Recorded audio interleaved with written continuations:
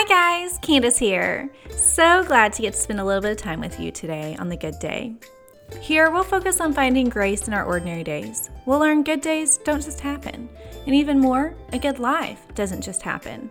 There's a choice involved. Join me as we learn how to develop the discipline and cultivate a heart that seeks strength, joy, and peace and finds rest in the good day, one day at a time. This week we're talking about a Picture of Thankfulness 2022. The struggle is worth it. As you may remember, 2 years ago, my Picture of Thankfulness was my back porch. Last year, it was on a sunrise hike at the Oaks in Southern California. I had no intention when writing that first post of making this a yearly series, but now it's one of my very favorite episodes to share. This year, as with those in the past, it is a moment that has gripped my heart in such a powerful way I hope to never forget. Gratitude is powerful in this way. It helps us remember.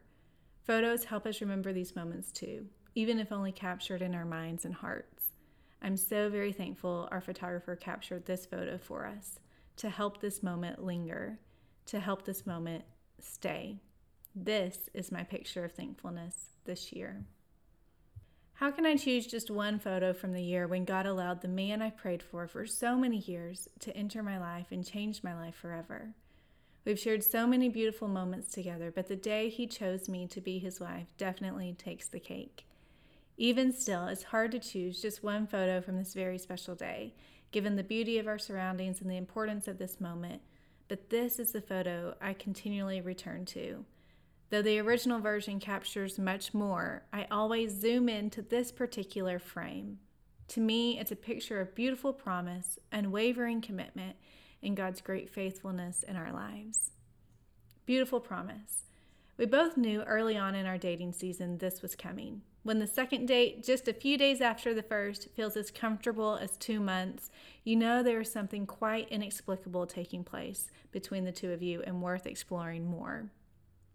Fast forward nearly 11 months later, Will asking, "Will you marry me?" was the second biggest question I've ever been asked. The first we discussed a few weeks ago in the Bible 101 series. Even still, it was the easiest answer for me. After having an up-close view to how this man lives his life for the Lord and challenges me daily in how to grow in truth and love others with the richest of intention, I consider it the highest honor he has chosen me to be his wife. His question and my response, yes, 1,000 times, yes, is evidence of the power of love at work in our lives. I've long believed godly marriage is nothing short of a miracle. For two humans who are naturally selfish to choose to care for another's needs above their own, only love can do that. And we know God is love, so only God can do that. Only love will sacrifice. Only love has the power to drown out the selfishness in our hearts. 1 John 4:19 says, "We love because he first loved us." This picture speaks of unwavering commitment. I think this is one reason God designed marriage. In marriage, we promise to love one another, whatever may come. We don't get to see the details of the future and say, "Okay, yes, sign me up." Instead, it's a committed yes despite certain uncertainties. Marriage is a covenant based on the covenant God has made with us. A covenant is a special type of promise, the ultimate promise. In a contract, if one person fails to live up to their side of the agreement, the deal is off. But not so for a covenant. When God made a covenant with Abraham, he was promising to follow through, even if Abraham failed in every area. A covenant love is an unconditional love. This is the love God has for us, and this is the love he has designed for us with which to enter into marriage and hold fast to throughout the years together. As Will wrote in a letter to me to read while we were on our sunrise paddle on that beautiful September morning, and to reread throughout all our days together, it's a love that says, quote, "We're in the same boat. No matter what good things or bad things come our way, we must never forget that," end quote. This photo speaks of God's great faithfulness in our lives. Our love for one another has grown one day at a time, but this love started long before we met on that sand volleyball court a year and a half ago. God has been working on this relationship and preparing us for one another.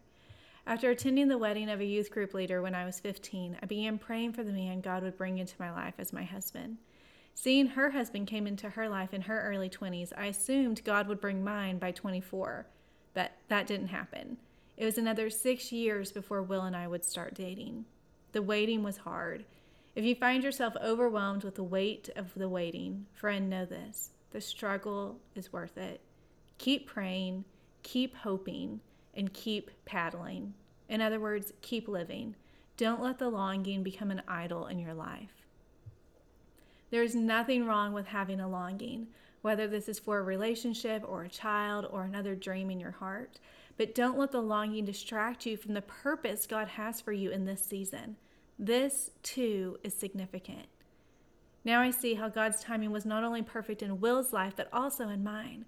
While I felt behind watching all of my friends getting married and having babies, I soon realized God's ways are higher than my own, and He was birthing something new in my life, too.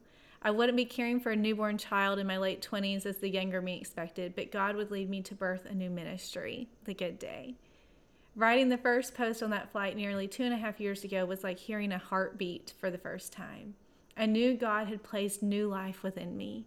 It has been my privilege to care for it and nurture it as God leads, so it will mature and fulfill the purpose He has for it in the world. When starting the blog, I feared I was saying goodbye to my dream of getting married. It sounds rather silly now, but it's truly how I felt. I thought, geez, God, dating is hard enough. Add blogger to the mix and Jesus blogger at that, and yeah, I might be single for life.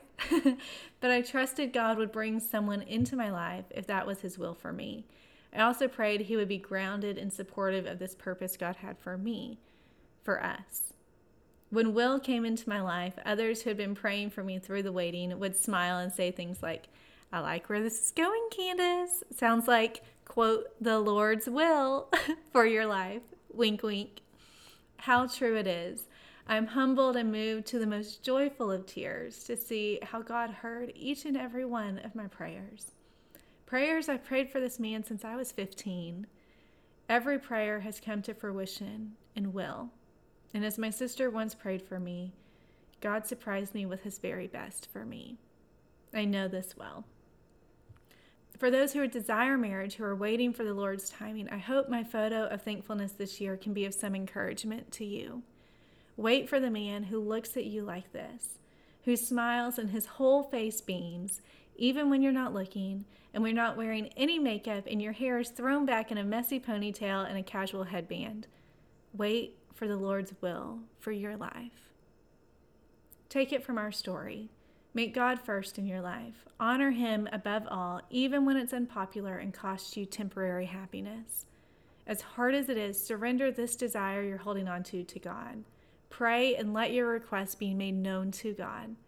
I believe if it's on your heart, it's on God's too. Let His wisdom encourage, befriend you as you date, and may His most inexplicable peace fill your heart as you wait, trusting He cares more about this than even you do. Let me say that again. He cares more about this than even you do. It's true. What is your picture of thankfulness this year? Let's find strength in God's word as we walk the valleys and wait on His timing. Let's find joy building within us as we take time to recognize His hand orchestrating the details of our lives. Let's find peace in His presence and rest in thanksgiving for all He is and the love He has for us. The good life, well, it starts with a good day, then another, then another. Let's choose to live the good day, one day at a time.